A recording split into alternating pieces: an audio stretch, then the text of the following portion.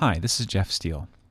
Today we're reading Acts chapter 8, verses 1 through 25, and I'm just going to tell you at the beginning, this is one of those stories that I consider to be just a little bit strange sometimes. Whenever I come up on a story like this, and it makes me think, why is this story in the Bible? I have to stop and ask, okay, what's going on in the larger text that this story is illuminating for me? In other words, why did the author, Luke in this case, choose to place this story at this point in the text? Now, remember that we're beginning to see the church scattered at this point in Acts. And interestingly enough, we see how God has prepared them for this scattering before it even happened. So remember in chapter 6, when there was a dispute about distributing food to widows, right? The apostles appointed 7 men to oversee the food so that then the apostles could be free to do what they were called to do. Now, one of those 7 men was Stephen, who we just read about earlier this week as he preached a masterful sermon in chapter 7, defending his faith in Christ. And then yesterday, we read about his death at the hands of an angry mob. So chapter 6, we chose 7 men. Chapter 7, we told the story of one of those men, Stephen. Now, today in chapter 8, we're going to continue the story with another one of those 7 men, a man named Philip. Now, when Stephen was killed, the church was scattered, and that included Philip. And chapter 8 is going to tell us a little bit about how Philip spread the gospel as he went. Now, here's what I love about this. Okay, in Acts chapter 6, they needed to solve a problem, so they appointed 7 leaders. But guess what? That problem was only a preparation for the real mission that would come later. The reason I love this is because so many times that's how I see God working in my own life. I see a need or feel called to a particular thing, and so I follow God there, only to discover later that God was using that thing to lead me to something else entirely. I'll often say that I tend to see God's plan for my life only in reverse, that when I end up somewhere, I can then look back and say, oh, right, so that's where God has been leading me this whole time. So in Acts 8, we see Philip, prepared by God through leadership in the church, now taking the gospel to Samaria and beyond as the church is persecuted and scattered. Chapter 8, verse 1. Saul was one of the witnesses, and he agreed completely with the killing of Stephen. And a great wave of persecution began that day, sweeping over the church in Jerusalem, and all the believers except the apostles were scattered through the regions of Judea and Samaria. Some devout men came and buried Stephen with great mourning.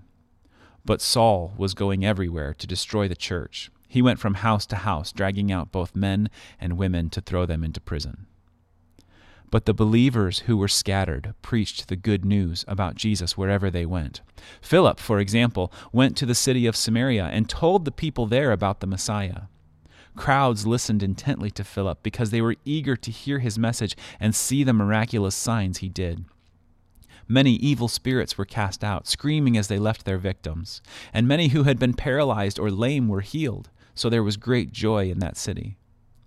A man named Simon had been a sorcerer there for many years, amazing the people of Samaria and claiming to be someone great.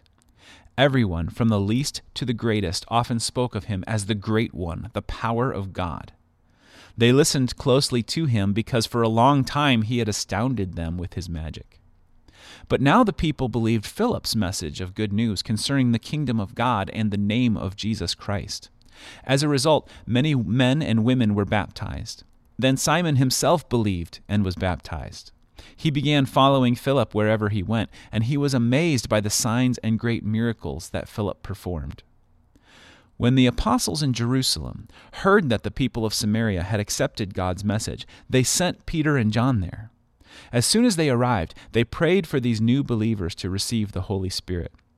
The Holy Spirit had not yet come upon any of them, for they had only been baptized in the name of the Lord Jesus. Then Peter and John laid their hands upon these believers, and they received the Holy Spirit. When Simon saw that the Spirit was given when the apostles laid their hands on people, he offered them money to buy this power. "Let me have this power too," he exclaimed, "so that when I lay my hands on people, they will receive the Holy Spirit." But Peter replied, May your money be destroyed with you for thinking God's gift can be bought. You can have no part in this, for your heart is not right with God. Repent of your wickedness and pray to the Lord. Perhaps he will forgive your evil thoughts, for I can see that you are full of bitter jealousy and are held captive by sin. Pray to the Lord for me, Simon exclaimed, that these terrible things you've said won't happen to me. After testifying and preaching the word of the Lord in Samaria, Peter and John returned to Jerusalem, and they stopped in many Samaritan villages along the way to preach the good news. Now, there are a lot of things going on in this text, so I'm going to do my best to focus on just a couple of them. Be aware, Philip is kind of breaking some new ground here. We should be aware of that. He's in Samaria, dealing with Samaritan people. And at this time, good Jewish people really hated Samaritans. Even though Samaritans followed the Jewish religion, they worshipped the same God and held to the same Old Testament, they also brought a lot of other cultural baggage with them that the Jews disagreed with. So they were considered more half-breed Jews, and Jews did not associate with them. In the Gospels, Matthew, Mark, Luke, and John, whenever there are Samaritans present, the Jewish people shun them. Jesus was really doing something radical every time he interacted with Samaritans. And the parable that he taught, that we now know of as the Good Samaritan, well, that was considered really offensive in his day because Jews would never consider Samaritans to be good. Philip goes to the Samaritans and preaches the gospel to them, and they accepted it with eagerness, and many were baptized. Now, in some ways, this story of the gospel taking root in half-Jewish Samaria might actually be setting the stage for an even more dramatic turn that'll be coming up a couple chapters later in Acts. But in Samaria, there's this interesting thing happening in verse 9. There's a man named Simon who's considered to be a sorcerer and has been impressing people with his great magic. Now, magic is something that wielded considerable influence in the ancient world.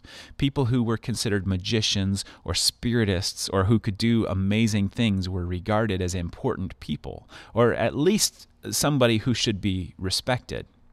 Now, before we dismiss this as merely ancient superstition, we should probably recognize that this is really still the case in many parts of the world. Think about witch doctors and healers. When my wife and I, many years ago, we traveled to Haiti, and we saw firsthand the people's continued devotion to magical arts. Voodoo is widely practiced in Haiti to this day. As a matter of fact, we were staying on the roof of a large missions complex, and one night, it was after dark, and we looked over the wall into the street directly below us, and we could see and hear the procession of voodoo worshipers coming down out of the hills and making their way through the street right next to the mission. Now, imagine that you are an educated, intellectual American who believes that God is greater and stronger than any so-called voodoo magic. But you're in the dark in a country far from home where they're practicing their magic right in front of you. Would that make you a little bit nervous? I have to admit, even though I have faith in the one true God, I was still a little bit nervous to be that close to it. Even though I know it's primitive and it's superstitious, there's something about the proximity with these so-called magical arts is a little bit unsettling. So, in those days, when Philip is preaching in Samaria, understand that Simon was a really big deal. And when Philip came into town preaching another way, teaching about Jesus, who was really the true king and performing miracles, in many ways, this would be considered in direct opposition to Simon. And the result is that we see even Simon himself is baptized. The one who had held the people in amazement at his magic, now the Bible says he was the one who was amazed, and he followed Philip around in order to learn from him. Now, that part makes a neat and tidy story that we can tell to our kids at Sunday school, right? The man who followed magic learned to follow Jesus instead. But that's not the end of the story. the apostles heard about what was happening in Samaria, and so they sent Peter and John to investigate and be a part of it. And when they got there, they found that the people had been following Jesus, but they had not received the Holy Spirit. So Peter and John went around laying their hands on people and praying that they would receive the Holy Spirit. So because they laid hands on people and the Holy Spirit came on them, this really piqued the interest of the magician. Understand what magic really is. It's a collection of rituals and formulas that the magician uses in an attempt to control the world, right? You want it to rain, you say a spell that causes rain. You want someone to be healed, you recite an incantation and then they will be healed. That's how you practice magic. So from the magician's perspective, what was happening? The apostles laid their hands on people and the Spirit was given. Well, now the magician cannot resist this, and he offers them money to give him the same power. In pagan magical practices, buying power with money was not uncommon. Probably Simon was doing what he had always done. You could purchase spells or magical scrolls. You could pay to become a priest of so-and-so and have the authority to practice your magic. But Peter makes it very clear that what Simon is doing here is very, very different than anything he's known before. He says, "May your money perish with you." It's a bold statement, and his judgment of Simon is equally harsh. Now, Luke doesn't tell us what happened to Simon. He asked Peter to pray for him, but did he really repent of his sin? Did he recognize the error of trying to hold on to his familiar ways of magic and just adding a little Jesus to it? Was he truly repentant to begin with, or was he still just after the power that he saw? We can speculate, but we don't really know because Luke doesn't tell us in Acts.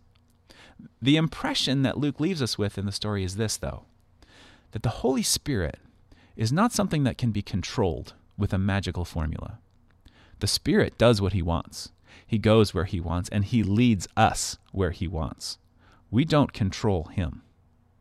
The superstitious parts of us, the parts that want control maybe to try to manipulate the Spirit of God a little bit, don't we? If I pray the right prayer and use the right words, then God is obligated to answer me, right? Or if I fast or give up the right things for Lent or whatever, then maybe that will buy me special favor with God and he will answer my prayer. But God is not a superstition. The Holy Spirit is the power of God that we listen to, we dwell in, and we ask him to lead us. The Spirit is not a ticket to power or a better life or simply answers to prayer. There are a couple of other instances in the book of Acts where people approach God a little too casually or as if he's simply a means to their own ends, and it never goes well. This is one of those times. So all of that, what about you today? As we practice listening to the text and listening to the Spirit, are there places in your own life where you can see your tendency to control rather than to listen? Can you see places in your life where God might be seeking simply obedience, that he's using circumstances to prepare you for what might be coming? What do you feel the Spirit is saying to you today? Where do you see God working in your life, and how will you respond? Let's pray. Father, I pray that we listen to you, to what you want to say and to where you want to lead. God, may we give up the control. May we give up the illusion of control, rather, and instead listen to where you're leading us and to who you want us to become. God, teach us that and show us that today as we listen to you in your name. Amen. Have a great day.